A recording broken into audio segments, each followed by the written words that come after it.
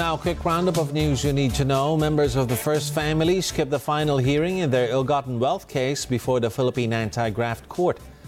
Interior Secretary Benher Abalos set to hold another talk with Cebu City Mayor Michael Rama for pushing through with the implementation of the eased face mask mandate.